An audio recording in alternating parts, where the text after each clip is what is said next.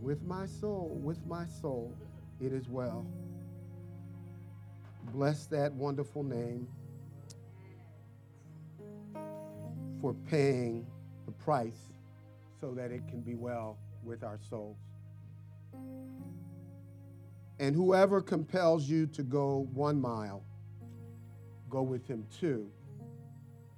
Whoever compels you to go 1 mile, go with him 2. Now turn with me to Acts chapter 12.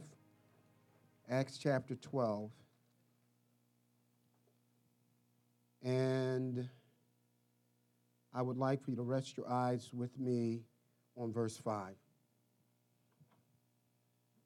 If you have it, say amen. Amen.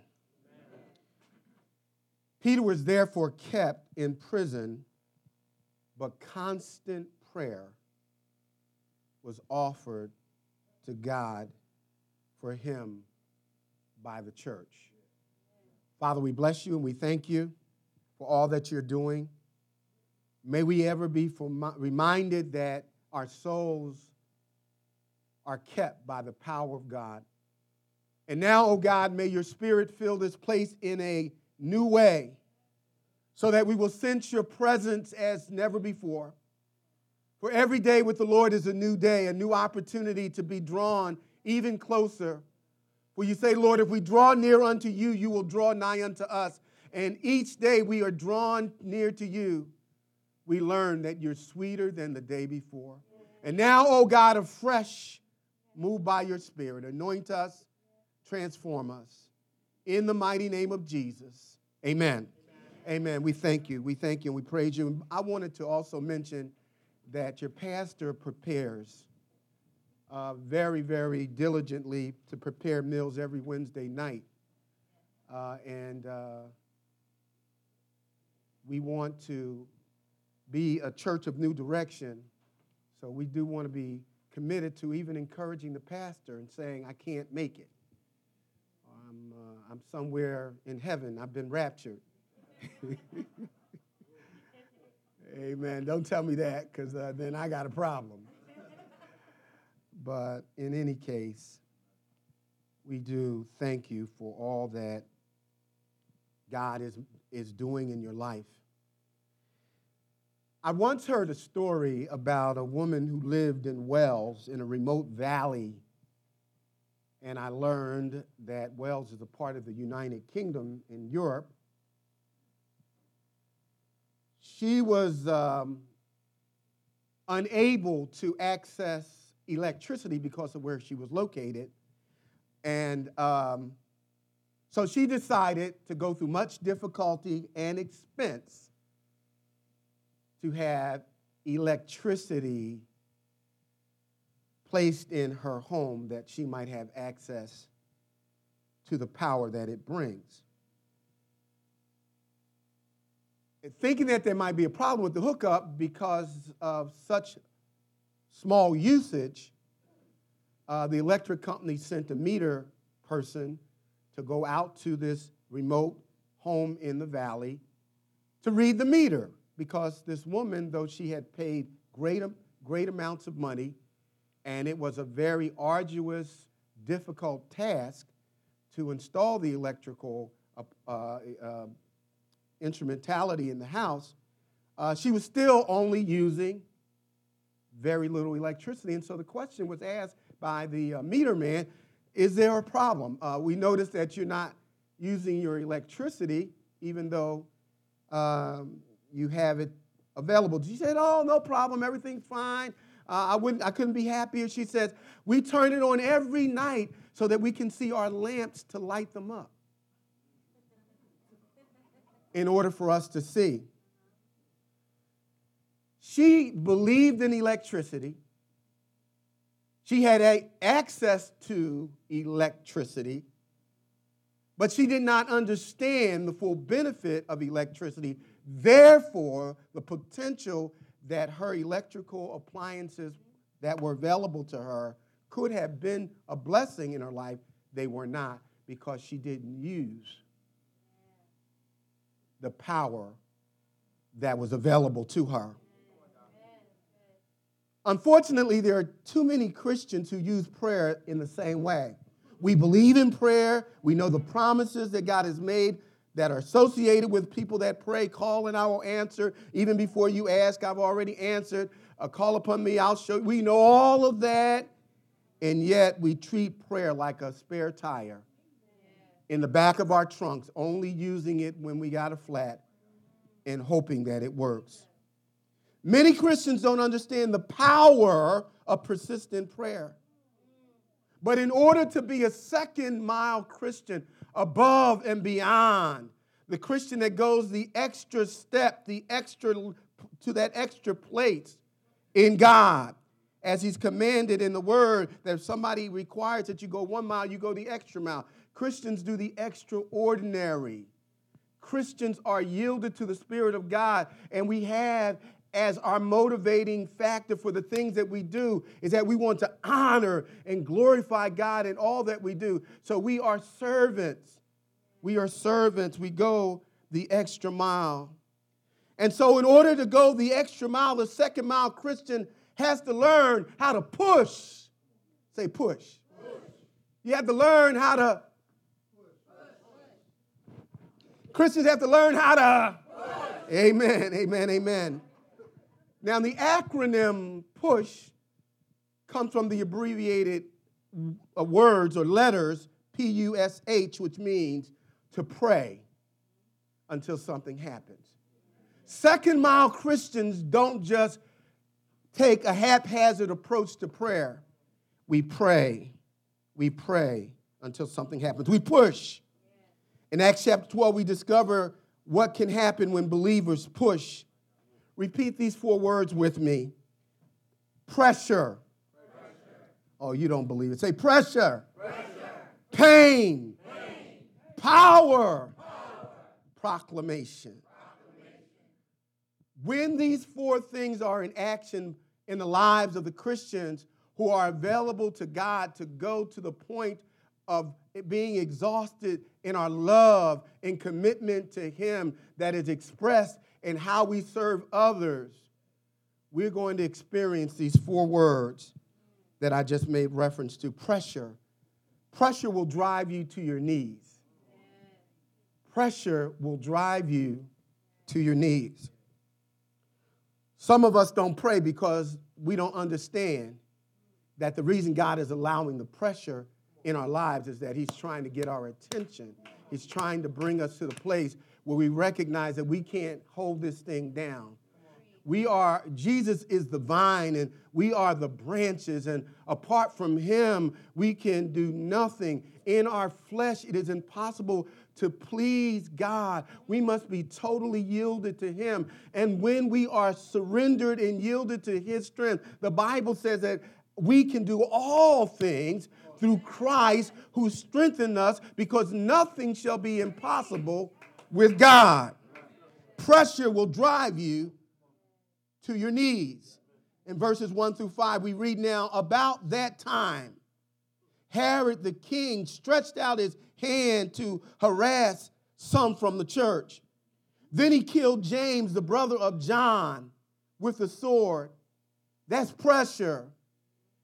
Now, we're going to notice 4 things that cause pressure for the believers that ultimately caused them to be driven to their knees, brought them to the place where they recognized that they needed to push. They needed to push. There was inward pressure from within the church. The Bible says, and when Peter came to Jerusalem, in going back to chapter 11, in verse 3 and 4, let's go back to verse 2. And when Peter came to Jerusalem, say Jerusalem, those who are the circumcision contended with him, saying, you went to the uncircumcised men and ate with them. But Peter explained it to them in order that from the beginning, saying, I was in the city of Joppa. And so he begins to explain what God has done in Acts chapter 12. But notice it says that those of the circumcision, these were the traditionalists, these were the Jews who had come to a saving knowledge of Jesus Christ. They were genuinely born again. They were saved, but they were still holding to You have to worship on the Sabbath. You have to be circumcised. So we would say today that these were legalistic Christians, and Peter had gone to Gentiles, and the Gentiles had gotten saved, and for the first time in the beginning of the church era. And so there was a problem, and the problem was with other Christians. It was within the church. And so the contention says some contended with Peter. There was a problem within the church. It was inward trouble. Now, something really unique about fighting with Christians. The Bible talks about that. Beware that we become like dogs, that instead of sharing the word of God as we are equipped to go into the world after we have heard the word of God, so that we might be equipped to do the work of the ministry, what happens when we don't do the work of the ministry, we turn on each other. Instead of healing our wounded, we kill our wounded. And so the scripture says they contended with Peter. God had worked through Peter, but the traditionalists had a problem with what God was doing. They didn't understand it. And so there was problems in the church. Peter had a problem. It's nothing like coming to church and having to deal with stress, having to deal with pressure, having to feel unwelcomed in your church. Church shouldn't hurt. How many of you know that church shouldn't hurt? There's so many people that I meet in the community, and I ask them, where do you go to church? I don't go to church anywhere. And then they begin to tell you their story. Well, I got wounded. Somebody said, somebody did. They didn't include. So there's this ongoing testimony now of so many people that formerly were actively involved in ministry, but because of contention. And so pressure can come from inward pressure or inward stress. These were members of the church that were contending with Peter. How many of you know that sometimes Christians don't always agree? We don't have to agree, but we have to be, according to the word of God, agreeable. We don't get to operate in our flesh. Let me tell you a piece of my mind. No, it's not about a piece of your mind. It's about, Lord, I want to glorify you, even if. And so there was contention, there was pressure in the church. That can make you want to stay home.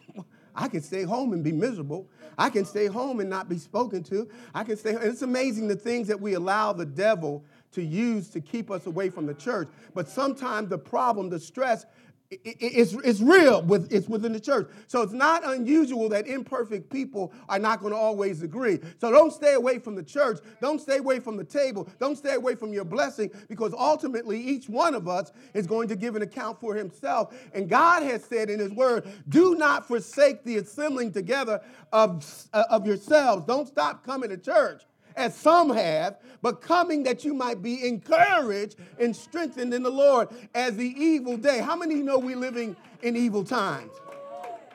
And so there was inward pressure within the church. Then there was outward pressure. The Bible talks about this later on in Acts chapter 11. He says, now those who were scattered after the persecution that arose over Stephen traveled to Phoenicia and Cyprus and Antioch, preaching the word of God, preaching the word of God to no one but the Jews only. How about the fact that now not only was there pressure within the church, now there's pressure outside of the church. You're being persecuted. I want you to understand that persecution shouldn't take you by surprise by people who don't know the Lord.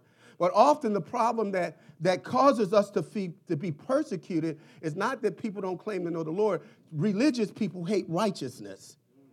And so when the church, going back to Acts chapter 7, when Stephen was stoned, there became an aggressive attack on the church. Whenever you take a stand for the Lord, the enemy is going to come against you. Jesus said, while you are in the word, you're going to have trials. You're going to have tribulations.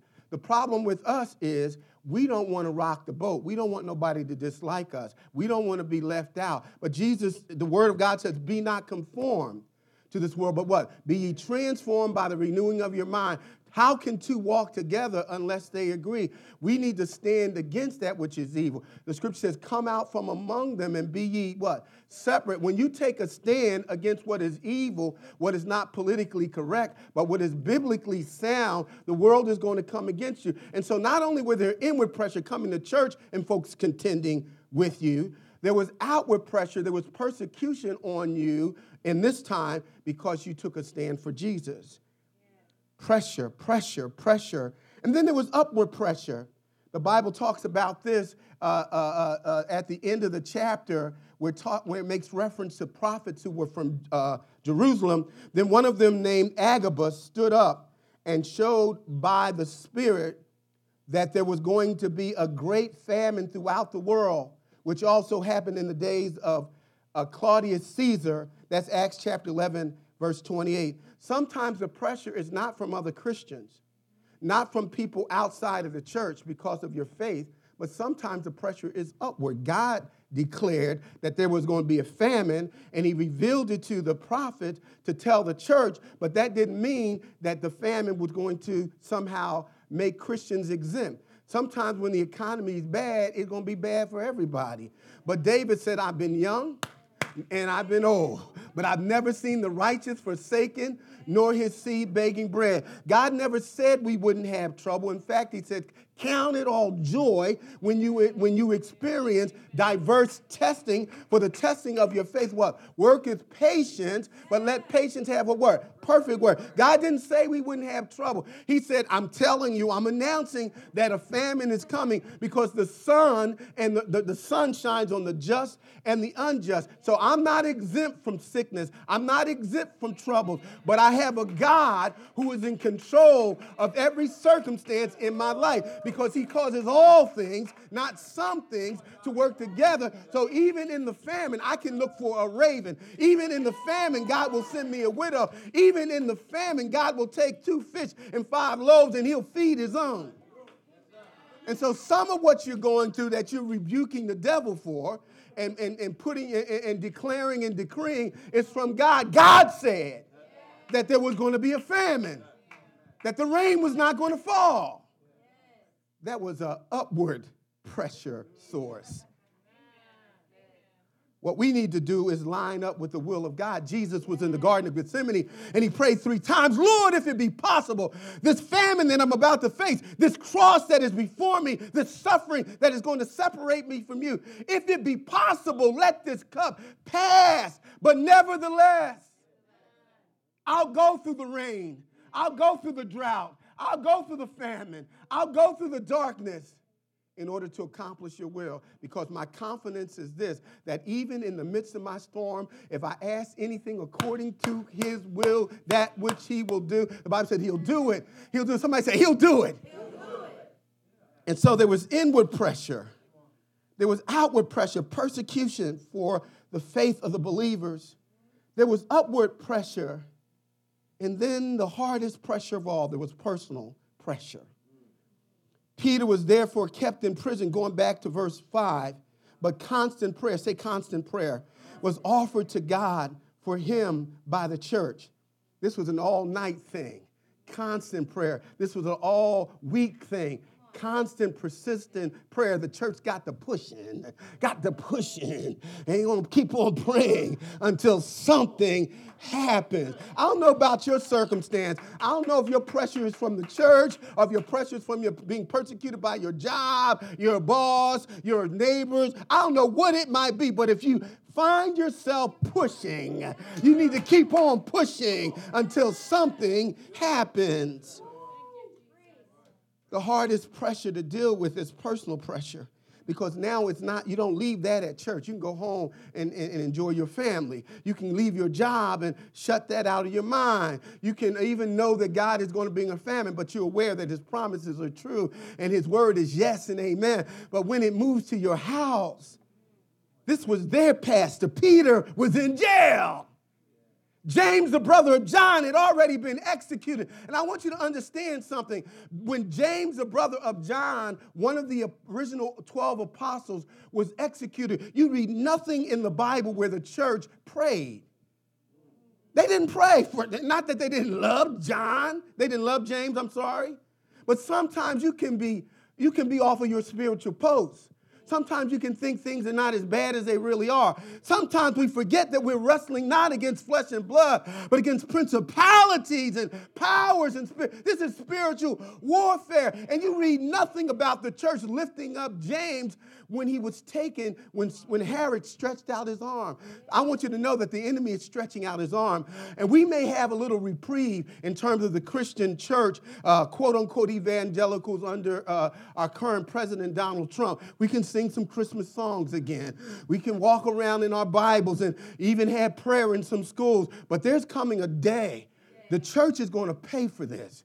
But guess what? God never hired somebody in the White House to do what we should be doing in the community. He said, my church should be reaching the world. And when we go into the world, we will find ourselves being resisted. And no president, no government is going to protect us from that persecution. And so now this personal pressure has moved into the house. It's Peter. It's your job that's on the line. It's your son that's not coming home at night.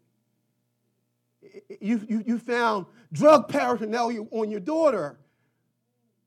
It's your child that's engaging in premarital sex and you didn't treat her, that you didn't train her that way. It's your teenagers who are now saying, you may go to church, but I ain't going to church. It's your marriage that's in turmoil. And so this is personal. It was okay. It was bad when it was at the church. It was bad when I was being persecuted outside the church because of my faith. And even the family. But now this thing is at home. My cousin died. My uncle died. My finances are being attacked. My body is sick. The doctor just gave me that diet. And now that's personal. I want you to know personal pressure will push you to your knees. It'll push you to your knees. We don't have a hard time coming to church when personal pressure is hot. When God turns up the heat through personal pressure. Unfortunately, too many of us are looking for a flowery bed of ease. We're too concentrating on, I just want to be comfortable. I'm tired. We done brought the model from McDonald's. You deserve a break today, tomorrow, and next week. And so this pressure now is personal. It's personal. Trouble has moved into the church, moved from the world. Notice that in the midst of this constant pressure, that the church prayed. That's when we need to get together. And I'm talking a little bit more about that. When it's one thing for you to pray for yourself, but it's a whole nother thing when you ask somebody to pray. And we tell people all the time, I'll pray for you. Do you really mean that? You don't have to wait to pray for somebody. You can pray for them right then and there. You can pray for them over the telephone. You can grab their hands. You don't have to be praying in Jesus' name. You don't have to go through all of that. God can hear a quiet prayer as well as a loud prayer. Now, how they responded reveals a second thing that leads to a second-mile Christian pushing. It starts with pressure. Pressure leads to pain. Pressure pushes you to your knees. Pain keeps you on your knees. It'll keep you on your knees. Have you ever been hit in the stomach by surprise? You know, somebody hit me in my stomach because it's so rock solid. Ain't nothing going to happen. I remember my stepfather. He had such a rock solid stomach. And he kept telling me, he said, you can punch me in my stomach how hard you want. I was hitting him in the stomach. I must have hit him about 15 times. Boom. I mean, going down to my ankle. Boom. And he just smiled. He was just smiling. And then this is being young. I said, can I punch you in your nose? And he was feeling pretty good. He said, yeah. I punched him in his nose, and he saw stars. Yeah, he thought he was back in Vietnam. He lost his mind. He went after me. I had to crawl out of the room. I mean, he was trying to kill me. He forgot I was a child. But pain. Isn't that funny? Wouldn't it be great if we would simply obey the word of God? The Bible said we should pray without ceasing. If we pray without ceasing, we won't faint. Where there's much prayer, there's much power. Where there's little prayer, there's little power. But it don't work like that. It's like the pressure, God gives us pressure to get to put us on our knees. But we don't stay there without pain. Some of my deepest prayers, my crying out to God, has been in my hour of greatest pain, when you felt forsaken, when you felt abandoned, when people have hurt you, when you've made dumb mistakes and nobody wants to deal with you, and it was all your fault, and the only person that you can talk to is God, and you just cry out. Sometimes you don't even have words to say. The Bible says, but the Spirit himself maketh intercession for us with groanings that cannot be uttered. There are times you can't even say no. All you can do is moan. I want you to understand in that hour of need, when pressure has brought pain and it's keeping you on your knees, that God is hearing you. He is listening to you. And the Bible says that he hears the prayers of the righteous and he delivers us out of all of our trouble. Somebody know what I'm talking about. When you cried out to him out of an earnest heart, because the fervent, effectual prayers, the sincere, when you really hurting, when you really in pain, when you really struggling, when you don't care how you look, you don't care how it sounds. The words might not be right, the intonation might not be right, people might not be saying amen. All you know is help, help, oh God.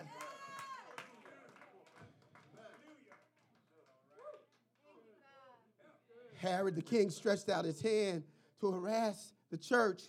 He'd already killed James, the brother of John, with a sword, and he saw that the Jews enjoyed it.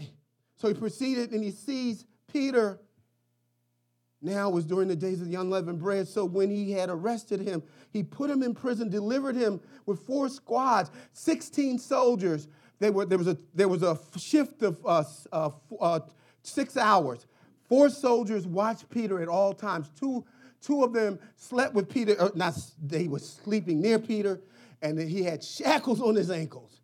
They were determined, because Peter had been arrested 2 other times, and every other time God had delivered him. And it's really interesting that even though Peter was arrested and Herod intended to kill Peter the next day, the Bible said he was sleeping. Now, how you going to sleep and you on death row and you know the clock is winding down? I want you to know that Lord will give you perfect peace when your mind is stayed on him. And it's really true that no weapon that is formed against you, it won't prosper. And even when you go through the fire, the Bible says you won't be burned, because what God does, he raises up a standard against that which is evil. And so here is Peter surrounded by guards. There's no way out. He's going to die. Herod has decreed. The sentence has been set. There's nothing that man can do to change this circumstance. There's no dream team of lawyers. There's no money that's going to persuade Herod.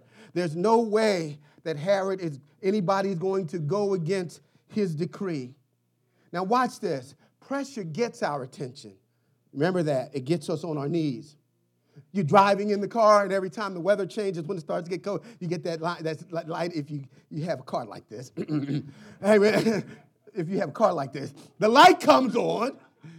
Brother Tim, take my word for it. A light comes on in the car, and it'll say, pressure low.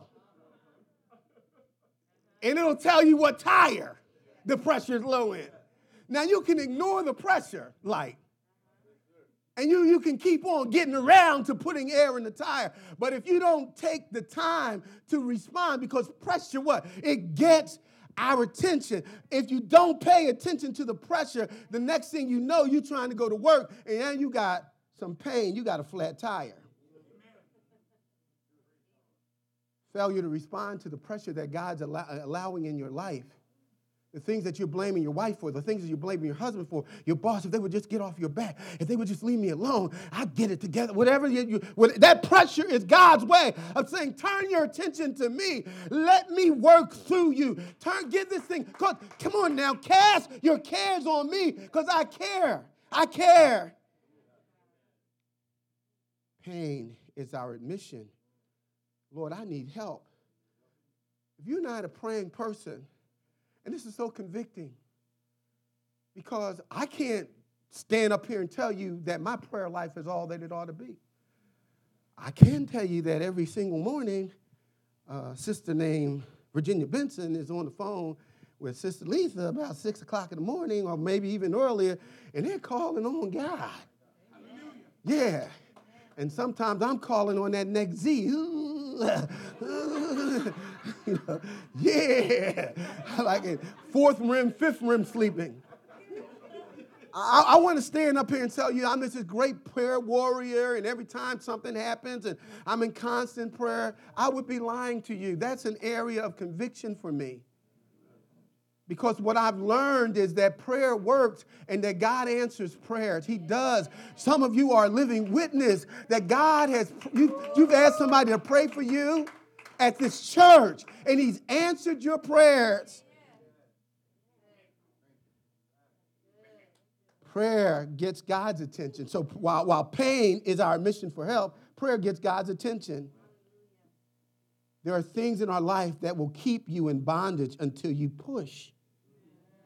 It's not enough to feel pain and to respond to the pressure. You must push. The devil wanted to kill Peter. It was an intention to destroy Peter. But if the church hadn't responded to the pain and cried out to God, Peter would have died. I want you to understand that prayer works. It changes. The Bible says that the heart of the king is in the hand of God, and he turns it like rivers of water. He does it through our prayers. Prayer is powerful. Elijah prayed, and it didn't rain for 3.5 years. And then he said he prayed again, and the rain came again. Prayer is powerful. Prayer gets God's attention. Prayer can do anything that God can do. The devil wants to destroy your family. He comes to kill, steal, and destroy. And the only thing that prevents him from having full access to your family, I know you thought it was your education, and you gave a couple nickels to church, and people say you got a beautiful smile, and everybody like you at work. But no, somebody's been praying for you. Prayer keeps a hedge of God's divine protection around you. When it comes to prayer, we need to be like this 3-year-old child. His mother was taking him to the grocery store, and she stopped them before they got in. She said, listen, you cannot and I will not give you any chocolate chip cookies, so don't even ask. Do you understand? Yes, Mommy, I understand. Boy's doing fine. He's sitting in the cart in a special seat for little small children, and they cool, and then they get to the aisle with the chocolate chip cookies. And guess what he does? He stands up in the chair. Mommy, can I have some chocolate chip? She said, didn't I tell you before you came in the store that you're not getting a chocolate? I also told you not to even ask. So he's fine. He sat down. And then for one reason or another, whatever his mother was searching for, she couldn't find it. They ended up on that row again with the chocolate chip cookies. So this little 3-year-old said, Mommy. She said, I know before you asked. She said, can I have some chocolate chip? She said, boy, if I tell you you can't have any chocolate chip cookies, I'm going to hurt you. That must have been a black sister. She had to be. I'm going to hurt you, boy. So he sat down. He was calm. And then they got near the checkout line. He realized this was his last opportunity if there were going to be any chocolate chip cookies today. So he stood up in the chair in his loudest voice. He said, in the name of Jesus, Mommy, can I please have some chocolate chip cookies? And everybody that was in that area, they stopped, they stared, and they laughed. And before they left, they had 23 boxes of chocolate chip cookies. There's something about that name. There's something about that name. Something about the name of Jesus that causes demons to tremble. Jesus said, hitherto have you asked nothing in my name, but if you ask in my name anything of the Father, he will do it. He will do it. He will do it.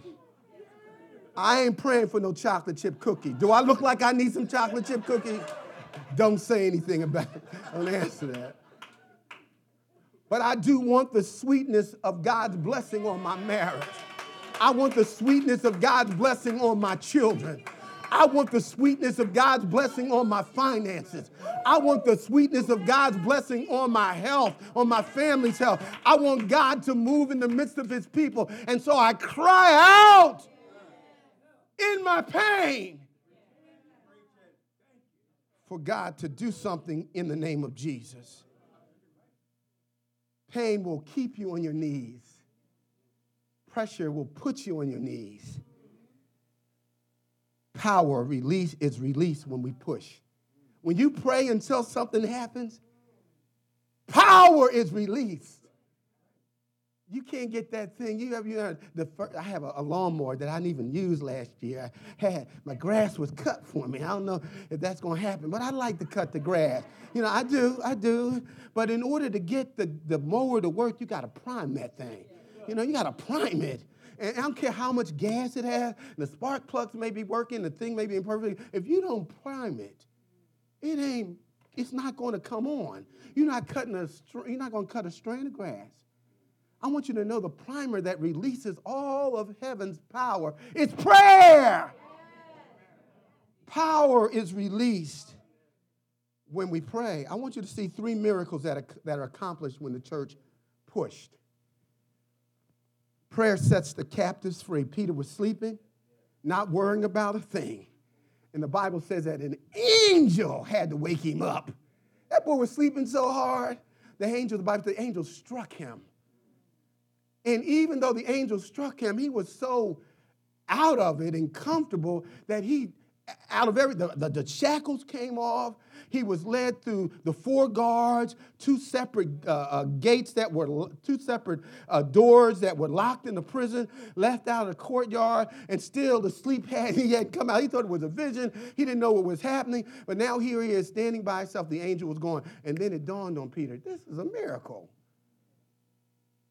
Prayer, he didn't know that behind the scenes, the angel set Peter free, but prayer sent the angel to Peter. The angel would not have been discharged from heaven if the church hadn't been praying. Prayer set captives free. It's interesting. When Jesus talked about why he had come, he stood up in the tabernacle, in the temple, and he said, he read from the book of Isaiah. He said, I've come to set the captives free and set the prisoners free. What's the difference between a captive and a prisoner? And what's deep about that is what has captured you is what puts you in prison. So when he's talking about the captives, he's talking about those who are demonically possessed, those who are tormented in their thoughts, those who can't get over who will not turn from their evil thinking and bad habits. He's talking about strongholds and bondage and generational curses. He said, I have come to set the captives free. Those who are in bondage, you ain't never spent a day in jail, but you in jail. In your thoughts, in your behavior, in your habits, he said, I've come. I want you to know that some things that you are captured by is not going to be, you will never be free until somebody, and you included, have prayed and fasted. Because the devil has you in his grip. You are in bondage. There's a spiritual stronghold in your life. And whenever the devil wants to take control, he just shakes the chain. And like a weak, beaten down, submissive prisoner, you simply surrender. I want you to understand when there's a stronghold in your life, prayer is what will release you. But in order to pray in such a way that you're praying until something happens, you have to be humble. Prayer sets captives free. Are you struggling with thoughts of are you struggling with unforgiveness? Are you dealing with guilt and shame? Are you struggling with things that have happened to you? Whatever it may have been, post-traumatic syndrome, anxiety, whatever it may be, the Bible clearly shows us that if somebody is praying for you and you keep on talking to God, he will give you his peace that passes all understanding. That's for you. I don't care what medication you take, it may or may not work, but I do know a doctor named Jesus. And when we go to him, he says, in all things by prayer and supplication, let your requests be made known unto him. And he said, guess what? I'm going to give you my peace. Prayer enables God to exceed our limited expectations. Oh, listen to me. We pray. We don't expect God to do what we praying. Let me tell you why. When Peter arrives at the house where they've been praying for him, and I want to read that. Are you with me? Stay with me here. But when look with me, and Peter knocked at the door, verse 13. See that? That's in your Bible. Of the gate, and a girl named Rhoda. Say Rhoda. Oh, some of you said it, but that's all right. That's all right. Came in to answer. When she recognized Peter's voice, because of her gladness, she did not open the gate, but ran and announced that Peter stood before the gate. But they said, you crazy. Yet she kept insisting that it was so. So they said, it is his angel. Now Peter continued to knock, and when they opened the door, they saw him and were astonished. They didn't believe that he was going to actually be saved, but they were supposed. Sometimes we're supposed to pray. Well, we don't expect God to answer. I've said I'm asking for a $100,000 check today. Yeah, I didn't forget. God didn't forget me. I said that on Wednesday. I'm expecting somebody to write a check for $100,000. Because I saw a property that we could have, and we in a perfect location. And if it's going to happen. Now, I don't know yet. Well, I ain't got the news yet, but here's my point. Here's my point. Prayer enables God to exceed our limited expectations. In spite of where their faith was weak, in spite of what they actually expected to happen. Why were they astonished that God did what he said he can do? What do you expect God to do in your situation?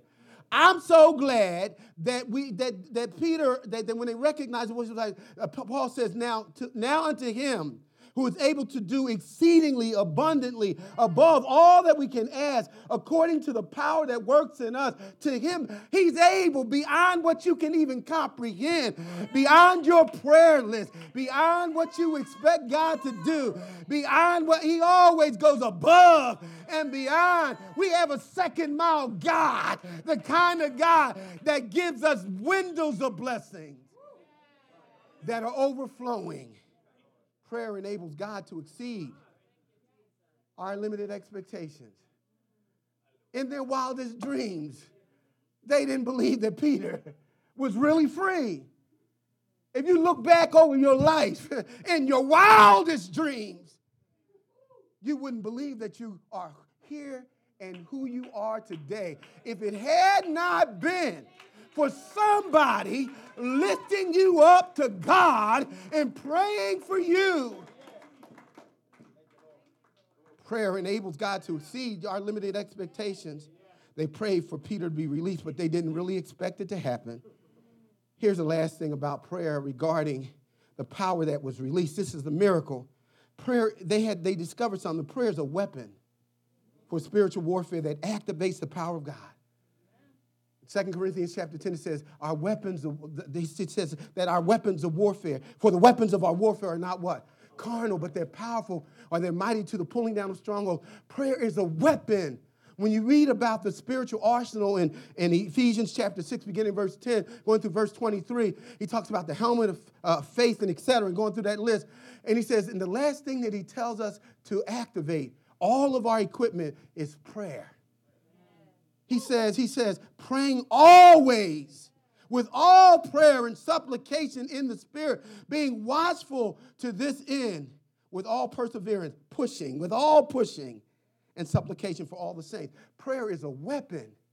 Let me show you how it's a weapon. You know the guards that were assigned to watch Peter? Guess what happened to them? When Herod found out that Peter had escaped again, he ordered that they be executed. I want you to know that your enemies are in trouble when you pray. When people come against God's children and you pray, they didn't pray for these men to die. But when you mess with God's anointed, when you mess with somebody that's on God's assignment, you become on God's most wanted list. These soldiers actually lost their lives because of their connection to Peter and Peter's connection to the church that was pushing.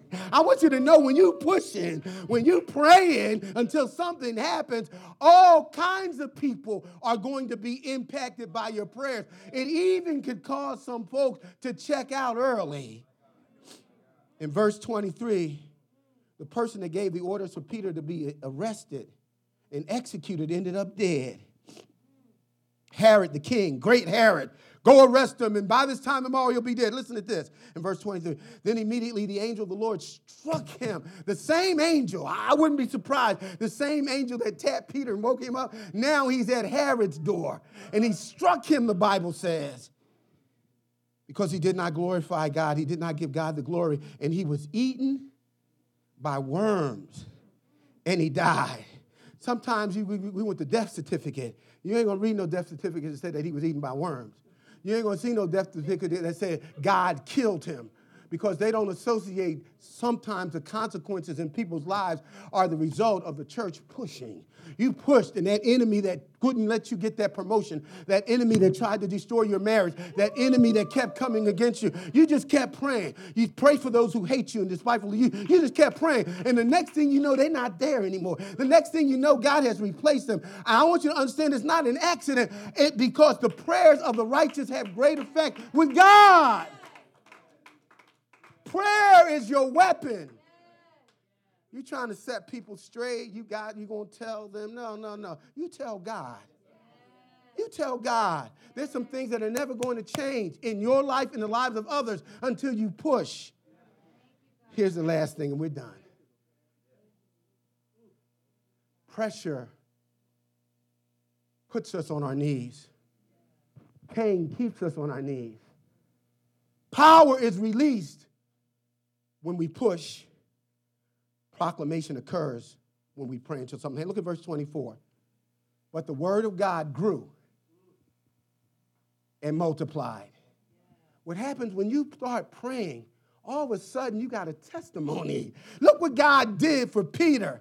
Can you imagine? As you're praying, the prayer keeps you excited, keeps you on fire, because God is answering your prayers. And so when you give a testimony, you ain't talking about what God did 10 years ago. You're talking about what God did to you yesterday and today. Prayer will keep you with a fresh testimony. And your fresh testimony will become your witness to the lost, who will want to know the reason of the hope that is within you. And then you get to tell them about Jesus, and folks get saved. I want you to know, when the church pushes, people get saved. 1 Timothy 2, verses 2 to 4 says, and this is pleasing to God, our Savior, who wants everyone to be saved and to come to an understanding of the truth.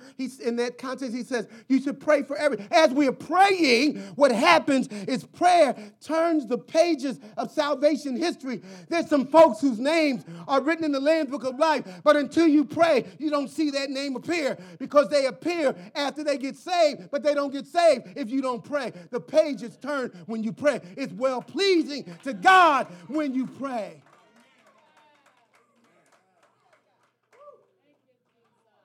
Proclamation occurs when we push. Power is released when we push. Your pain, you may not want it, but it's keeping you on your knees. The pressure has put you on your knees. And what God is doing in the spiritual realm is he's working out all things for your good. You don't see it now. If Herod had seen what was coming, he would have left Peter alone. I'm always amazed. See, we lived in Niagara Falls, New York for 8 years. It snowed every other day, it seemed like. On Mother's Day, it snowed. We had this big old expedition with 4-wheel drive. And maybe I was being a little overly confident when I said I never get stuck in the snow. Anybody ever get stuck in the snow in their car? Some people, I ain't driving in the snow, so I'll never get stuck. Well, I've been stuck in a car with a four-wheel drive in an Expedition. The full tank of gas, the engine running, car working in perfect condition, but here you are stuck. Now, you got a decision to make. You can stay in your warm car until all the gas runs out. Now you got a dual problem. You're stuck in the snow and you're cold. And in Niagara Falls, you don't want to get stuck in the snow and cold because you could die. They come and find you as an icicle. Or you could get out of the car. This was before cell phones. I've never seen anybody literally successfully push their car while trying to steer their car. Can you imagine trying to push an Expedition and steer it at the same time? No. You need some help. I don't know how many times when I've gotten stuck in the snow and I got my flashers on and I'm waving and people drive by. And then every now and again, now you need more than one person to push an Expedition because somebody's got to steer it and the other. But the more people you got pushing, the more people you got, come on, push with me, mother. Come on, Brother Greg, come on. Well, the more people you got, see this Expedition, come on. The more you got pushing, guess what's going to happen? You're going to come out of that snow. You're going to come out of your pain. You're going to come out of your confusion. You're going to come out of your defeat. You're going to come out because the more people push, the more God is going to respond when the church comes together and we pray until something happens. Something's going to happen if we keep on pushing. Father, in Jesus' name, we love you.